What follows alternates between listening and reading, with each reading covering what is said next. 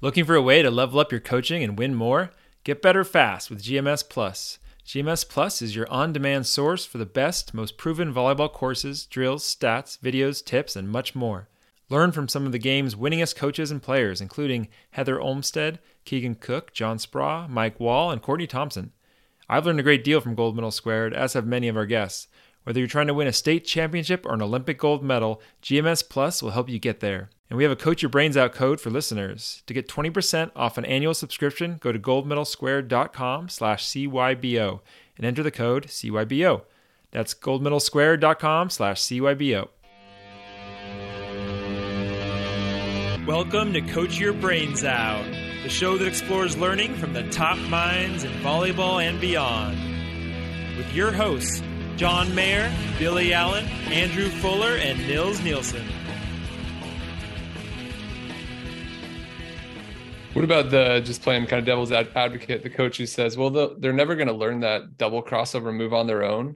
And if we don't teach it to them and isolated, they won't have it. And then eventually they'll learn when to apply it or how to use it. So how would you go back at that? I would say that there are ways to encourage behavior without showing an athlete how to do it.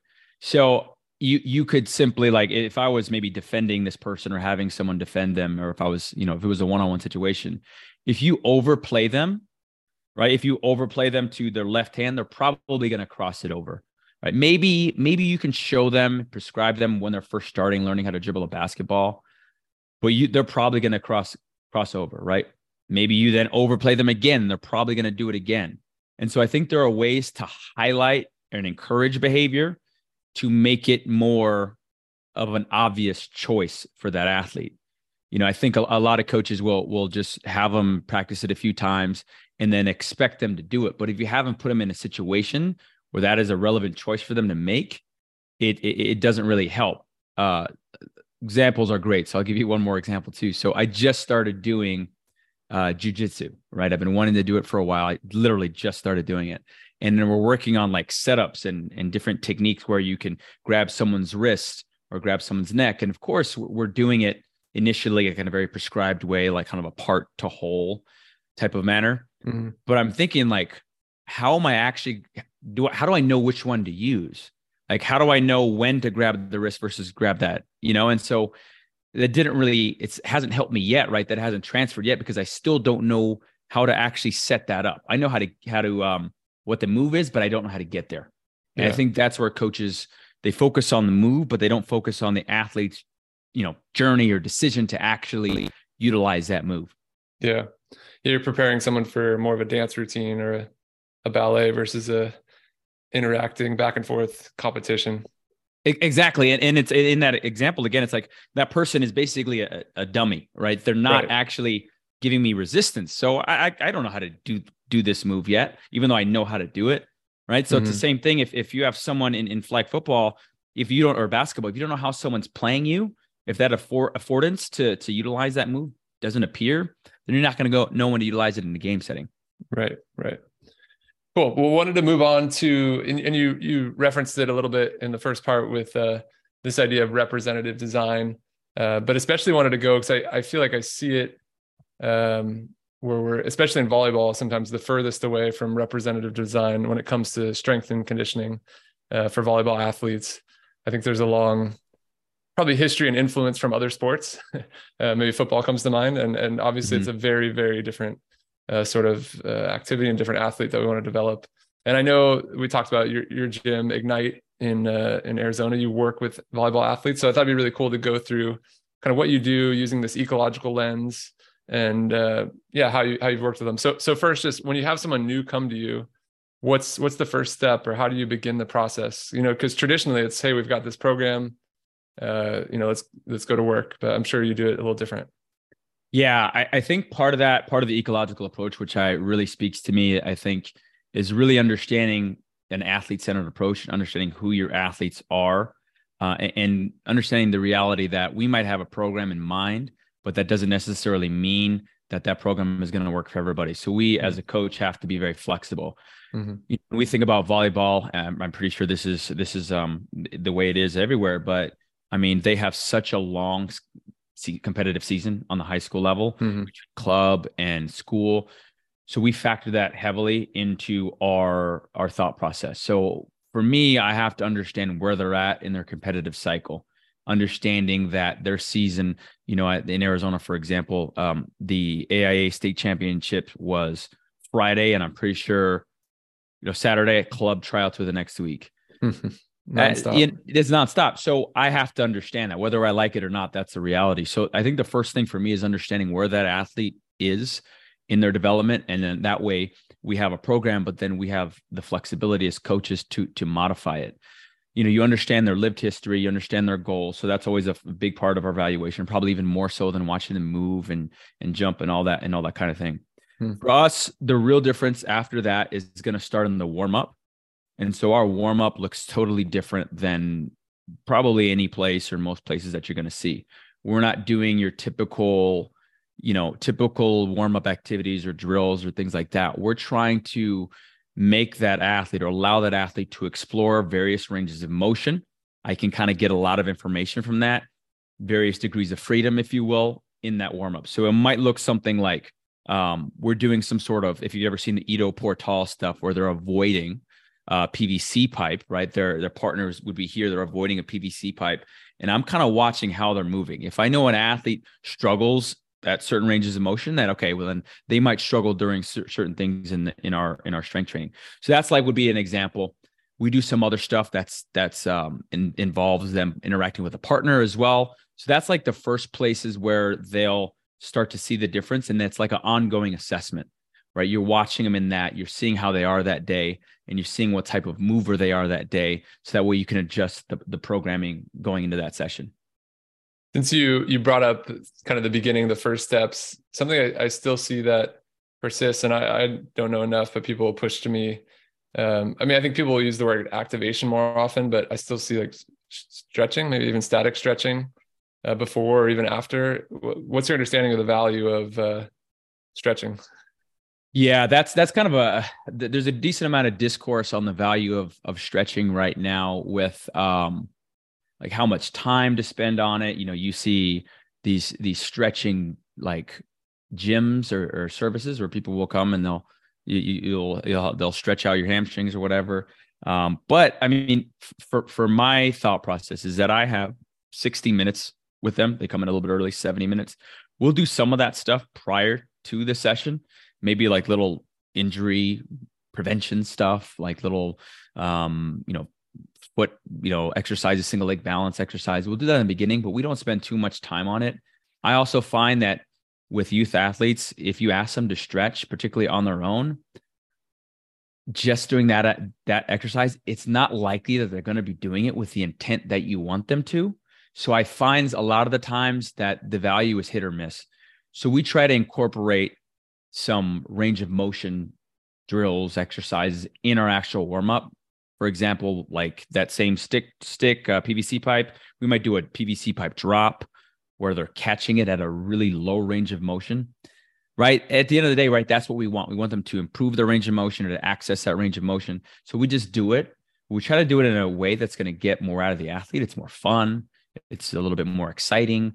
So that's kind of where I stand on stretches. They do have some value. I'm not saying they don't, but it's just really a hit or miss type thing with our population. So it's, you got to pick your spot, especially with limited time. That was interesting also that you mentioned wanting to know more about the person and their history.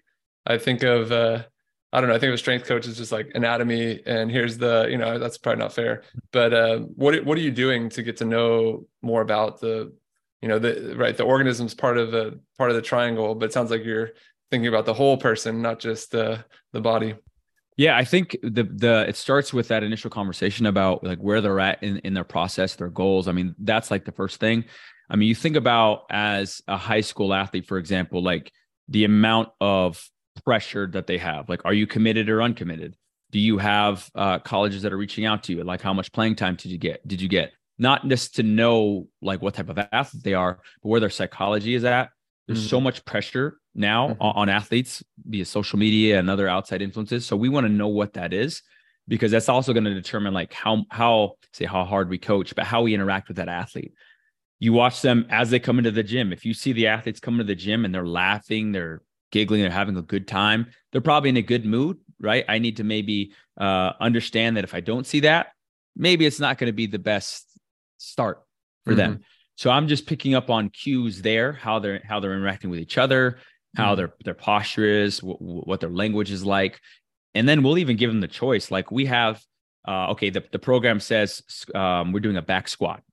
All right. Well, I know that athlete has maybe a history of some lumbar spine issues, or maybe, they just not a fan of back squats. I don't really care that much how they do it. It's a similar movement. If they do a back squat, a front squat, a safety squat, a belt squat, it doesn't really matter to me. So I'll ask them like, hey, so what do you feel like? What are you thinking for today? You know what? I feel like I want a belt squat. I don't really care personally. So I'll give them a choice from time to time as well, so that they feel a little bit more involved in the process, and so they can pick what's best for them. They know themselves better than I'll ever will, know them. That's great. Some co-design, making Carl Woods proud. So the buckets we've kind of boiled it down to with some of the strength coaches I've worked with, you could tell me if we're wrong, but kind of simplifying it, the most important skills in volleyball, we want to jump higher, we want to hit harder, and we want to move better. So if that seems on track, maybe if we could start with jump higher, what are some of the things you found, some of the exercises that help athletes not just jump higher, but like we talked about in the first part, that it transfers to me killing more balls? Yeah. I think that the tricky part about the jumping higher is the volume that they have in volleyball. Like that's the hardest part. And that's where I think coaches make a lot of mistakes, is they program a session and it's like, say it's a total of 50 jumps or something like that. And they just had practice yesterday. If they're an outside hitter or a middle, they're going to be jumping a lot more. Maybe that workout's okay for a libero or a setter. So we have to understand the volume. So that's a tricky part. I do think that like the absolute best exercise you can probably do to improve your approach jump is probably to do an approach jump. And so I don't think there's any way to 100% get to that. But things that we've noticed, I'm a big fan of like a trap bar deadlift. I'm a big fan of doing various types of plyometrics from different angles. So for example, if we were doing like a depth drop, which is where you fall off of a box and stick the landing, we try to do it from various positions, right? Where they're not always landing in a perfect position. A, because they're not always going to land in the perfect position. And B, I want to have more variability within that program. There's some more research now about the benefits of variability and reducing markers for ACL injuries. They did the study in soccer players, which I can send to you if you want. And more variable training reduced markers for ACL injuries, which is a big thing, because for us, understanding the career of volleyball players, it's not just about what gains we're going to make and improve your jump. It's about, can we keep them healthier longer so that they gradually improve their jump. So, but we'll do a lot of the same stuff that people do, depth jumps. We'll do sometimes where like a high point, we try to get them to high point a ball. So if someone passes them the ball, they have to time their jump towards the ball, which I think, and catch it at a ties point or tap it at a ties point, which I think transfers probably a little bit better to hitting than just jumping randomly. That's great. What about another idea to help with the volume?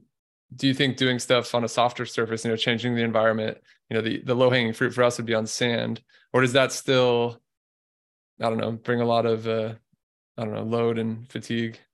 We do that. We change I think most people misuse like boxes for box jumps. We don't really use them for like an ego post me on Instagram, Twitter boost. We use them to just decrease and dampen landing forces. Right. So that's where we use them a lot. I think changing surfaces is great.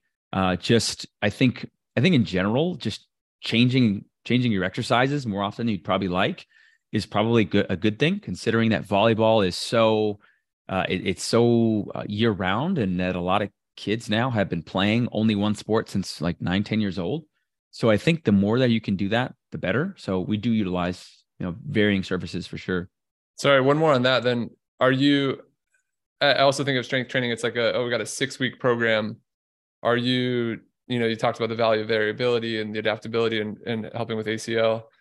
are you changing the like week to week, or how often are you changing programs, or is that just variability within the exercises in the program? We'll do it a lot within the exercise within the program. Like one of the things we do right now is it's like an ownership goblet squat. So they'll hold the goblet or hold the weight, and they have 12 reps, but they're encouraged almost in like a differential learning approach to a different squat base every time. And that here's what you might be able to do. Here's what you could do, but we're not going to tell you exactly how to do it. So we do it a lot within the session.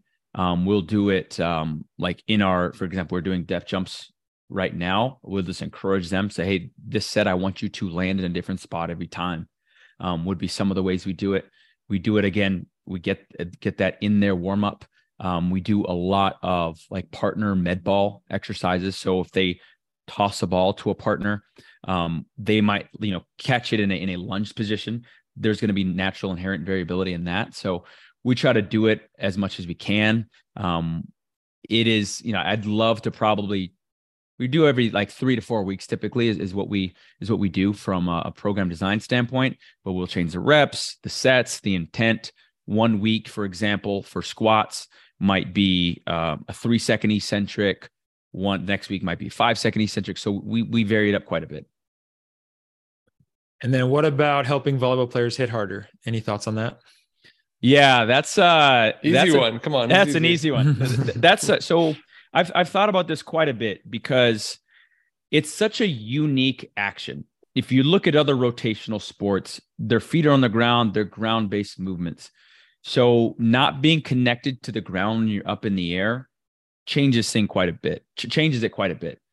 The mechanics of the swing, and you guys feel free to, jump in and correct me if I'm wrong, but from working with baseball players, lacrosse players, like it tends to be a little bit more of an extension base where they're extending their spine a little bit more. So that's one thing. The first thing I look at is when an athlete comes in, we'll assess their T-spine to see, how are they moving? Like if they have a really stiff and rigid spine, they're probably not going to get the adequate range of motion to probably be a great hitter. That's one of the ways I look at it. The other thing that I think and this goes back to the problem of over constraining your athletes. I'll see hitters and you can tell that they've been taught to do a certain way and they're very stiff. So the arm and the thoracic spine kind of travels at the same rate. When we actually want it to be more of like a whip and get what baseball players would call like a layback, where we are extending that arm, you're externally rotating the shoulder. And so for us, we want to look at that to see if they even have that. We've messed around with some different throws. We'll try to do it with them because, in baseball, there's throwing programs like Driveline is the best known throwing program. So we do have weighted balls. I have used that before. Mm-hmm. I try to put them in positions where maybe their legs are not part of the equation. So if they are throwing, it's maybe from a tall kneeling position. So both knees on the ground, different arm slots, have them change it up. That has been some of the ways that we've tried. Obviously, just having them get stronger and building up physical capacities is a help. But I think it's just a really interesting kind of equation. The other thing that's interesting to me is the ball's being set, so there's contact. Baseball, you're letting go of something. Lacrosse, you're letting go of something. So it's really unlike any other rotational sport that I can think of. But those are some of the ways that we've approached it, and with some pretty good results, I think. So it's tough to say entirely, though. Yeah, that seems like the benefit of something like the Driveline, plyo ball stuff is the ball is in their hand. So something heavier or something lighter is probably maybe changing some of your movement or influencing something different where, if we use a heavier ball or lighter ball, we barely touch it. Maybe just because you're about to hit something heavier, maybe it changes it. But yeah, that seems like the challenge to figure out. And then of course, like you said, in the air. But I thought it was a really good idea what you said with some of the throwing programs to try to remove some of the lower body. So yeah, you got me thinking. Yeah, it's tricky because like again, it's such a unique movement. And I think going back to what we do from a weight room standpoint, I think a lot of it too, like if the best way to learn to hit harder is to hit, like what can we do to prevent them from overtraining? What can we do to prevent them from, because the other thing, if you look at back to practice design, you can learn how to hit, But if you go into high school, if you're a female volleyball player and you touch 10 feet, and you're just used to hitting over people, what happens in college when that solution is no longer available to you, where you can't just jump over everybody because the middle blockers are 6'3"? So I think that's where, as a coach, having them learn how to be quote unquote hitters or hit the ball, maybe not harder, but more effectively, is having them face varying conditions. If you know you're working with an athlete that's great in high school, maybe have them work against a middle blocker that's a little bit taller, or maybe adjust it so they have to find a new solution and hit around the blocker or find some other open space. So that's something to consider too, just from a coaching standpoint, if you're trying to develop a better hitter. Yeah. I feel like the other big challenge, just staying on this topic, is baseball. It's a controlled space and they measure everything. You're getting this mile per hour and, the spin rate, all that stuff, but just miles per hour. And so it creates this culture of, I want to throw a little faster and I'm getting direct feedback if I am or I'm not. And then you can even, with a live hitter, you can get the mile per hour feedback, where for volleyball, I've been trying to figure out how to do it more, but the set could be so variable to different locations. If you're trying to make it game-like, it's hard to set up some sort of, and we probably don't have the funds that baseball has, but it seems like if we had more often, like after every swing, some sort of feedback, like, oh, that was, 45 miles per hour, that would, create this culture of, I want to figure out how to hit it harder. Yeah, no, that's a great point. I think feedback is very useful. That's how we use like a jump mat a lot for plyometrics, right. Because it just, you jump 24 inches that rep, you jump 23 inches the next, just basically kind of coax a little bit more output out of them. Yeah. So something we want to get on. Okay, so the last one we had was moving better, and I'm more in the beach world, and there's more court to cover and more area to move, but I think indoors too.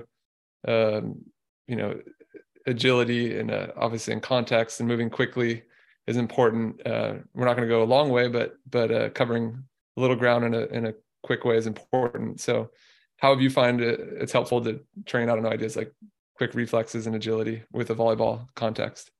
So I think that as a coach, you have to understand your setting, like how representative can you get, right, from an agility specific standpoint. So for us, right, there's always going to be somewhat of a limitation, right? We have it's turf for one, so different surface, right? We don't necessarily have a net to throw up there at all times to do things, but there's certain elements and aspects that we can incorporate in our agility. Kind of think of, like, I don't know if you've heard of donor sports, right? But yeah, so the donor sport aspect, where you're basically developing activities where there are certain affordances present that transfer across multiple sports. Like if they're interacting, yeah, there you go. Pickleball. Yeah. If there's interactions with a teammate, if there's interactions with ball flight information, that's a lot of the stuff that we'll design. So that could maybe even be helpful for a basketball player or even a football player, any sport where there is ball flight information, or the athletes have to explore different arm slots to try to throw it into a target. So we do a lot of things like that, to try to allow them to, hopefully actualize on different affordances that they might see during a game, or at the very least, it expands their toolbox. It expands their ability to become more adaptable. So that's one of the big ways that we, address agility in our setting. Sounds way more fun than running around cones.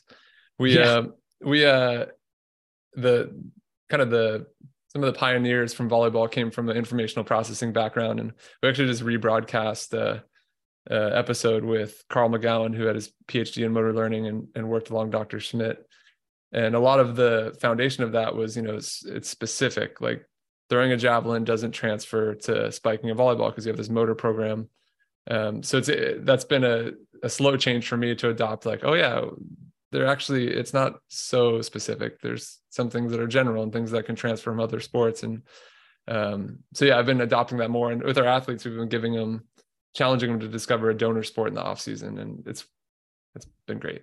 I think that's great. I try to get our athletes to go on a hike, because I'm like, go on a hike. There's so much variability, and every step is a little bit different, and your ankle is going to move in ways. Like I really feel strongly that if more volleyball players did hikes, I think you'd probably see more resilient ankles, because that's a big concern, is like getting rolled, like someone landing on your foot or someone going under the net. That's how a lot of ankle sprains happen. But I really feel like that would be like one of the best things that you could do.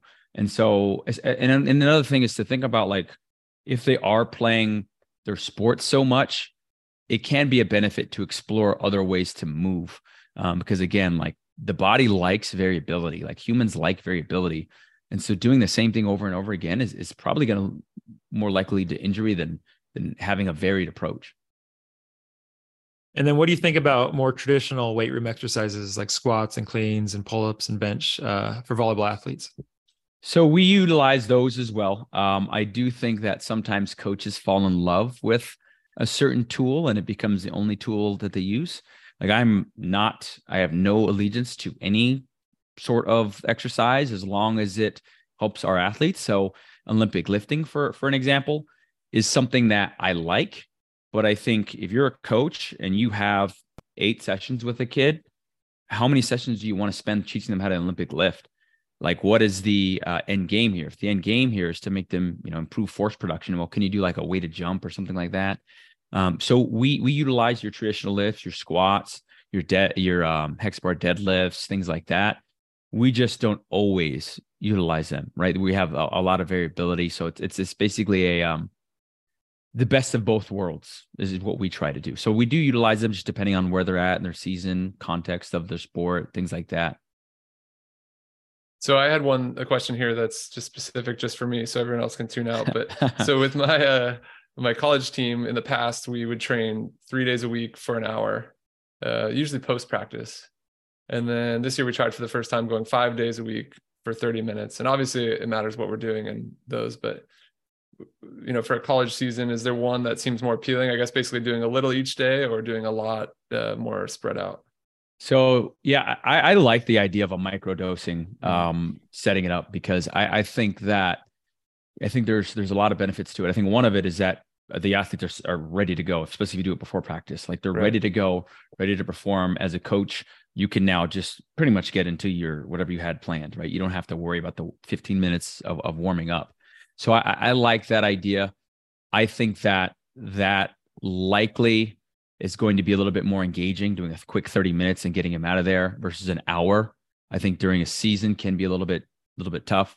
I think preseason, you probably want to have a little bit of a longer workout if you're trying to build these capacities, like get him gain weight, right, for hypertrophy, improving power, right. If you doing 5 sets of 3 on a squat, 30 minutes might not be enough. That might be the only lift you get done. So I like it for in-season training. There's probably a resiliency that you can build up too, right? They're training various muscle groups pretty often. So I like that from in-season training perspective. Cool. And then lastly, what have you observed are the most important qualities of an effective strength coach? That's a great question. I think knowledge of your athletes and knowledge of your sport is probably the two of the 3 biggest one. I think the third one would be checking the ego, because I think it's very easily to conflate our jobs as strength coaches as like, I don't like certain terms, like, I fix this athlete, or, basically taking credit for it, because I think what we are as coaches are really guides. And so I think that takes a little bit of, checking the ego at the door, understanding that maybe you're just a piece of the puzzle. You're understanding that you can relate to each athlete individually and that they have input and it's often valuable, so I think those would be the 3 biggest important categories: just really understanding the sport, understanding your athletes, and then being able to put yourself really in the back seat and the athlete in the driver's seat. I'm impressed by how well you understand volleyball. What did you do to dive in, and what have you done to, I guess, you're covering a lot of sports. It seems like so hard as a strength coach when you have so many different disciplines and different sorts of players. How did you, get up on it? Yeah. So I've got how long ago it was I first started training volleyball players. It was on the boys side, and I didn't know much about it. I didn't play it growing up. So the first thing is I would go watch practices. I'd watch games. I'd ask questions. I've watched many practices, many games, and just having the mindset of being a learner. I think both from coaches and from athletes. I've emailed coaches and asked them, hey, what do you look for? What are the qualities you look for in an athlete, in a volleyball athlete? So that's how I've done it. And then sometimes I'll mess around and I'll hit volleyballs at the athlete, have them hit it at me, and I'll get involved. I'm like, oh wow, this is pretty challenging. So Yeah. I think it's just, getting in there, not being afraid to sound stupid or to look stupid, and learning from everybody else. Nice. How's your game? You know what? If it's spike ball volleyball, I don't know if you've seen that. I am incredible at spike ball volleyball. My athletes know that, and I talk a lot of crap about it. If you put me in a 6-on-6 situation in a net, it might not be so great. We'll put you in the corner. Yeah. There we go. Just hide me a little bit. No, that's awesome. It's so cool. I mean, you talked about how important it is to be a learner as a strength coach, and clearly that's what you are as a person, and that's where we're excited to learn from you. It's fun to spend this time, and excited to follow along. So for the Adaptable Athlete podcast, which formerly the Blueprint, is it a new feed, or how do people who are current, hadn't listened before or were listening in the past, how do they stay up to date? Well, it's a work in progress. It's something I've never done before, but it's going to be the same podcast feed. It's just updating some things on the back end. The website will be changing, so we'll be hosted on a different website. It is called theadaptableathlete.com. You will also be able to find it both on that website, the Emergence website, which is Emergent Movement, MVMT.com, and then the gym that I co-own called Ignite Performance, and that's igniteperformance.net. So it will be on hopefully all those places, so you guys can tune in. We like to have conversations with people such as yourself, John, and other coaches to try to have a well-rounded dialogue with people and different coaches from different sports. Awesome. Yeah, it's one of my go-tos for sure. So looking forward to keeping up with it. Thanks a lot. This was fun. Yeah, I had a lot of fun. Thanks, guys, for having me on. All right.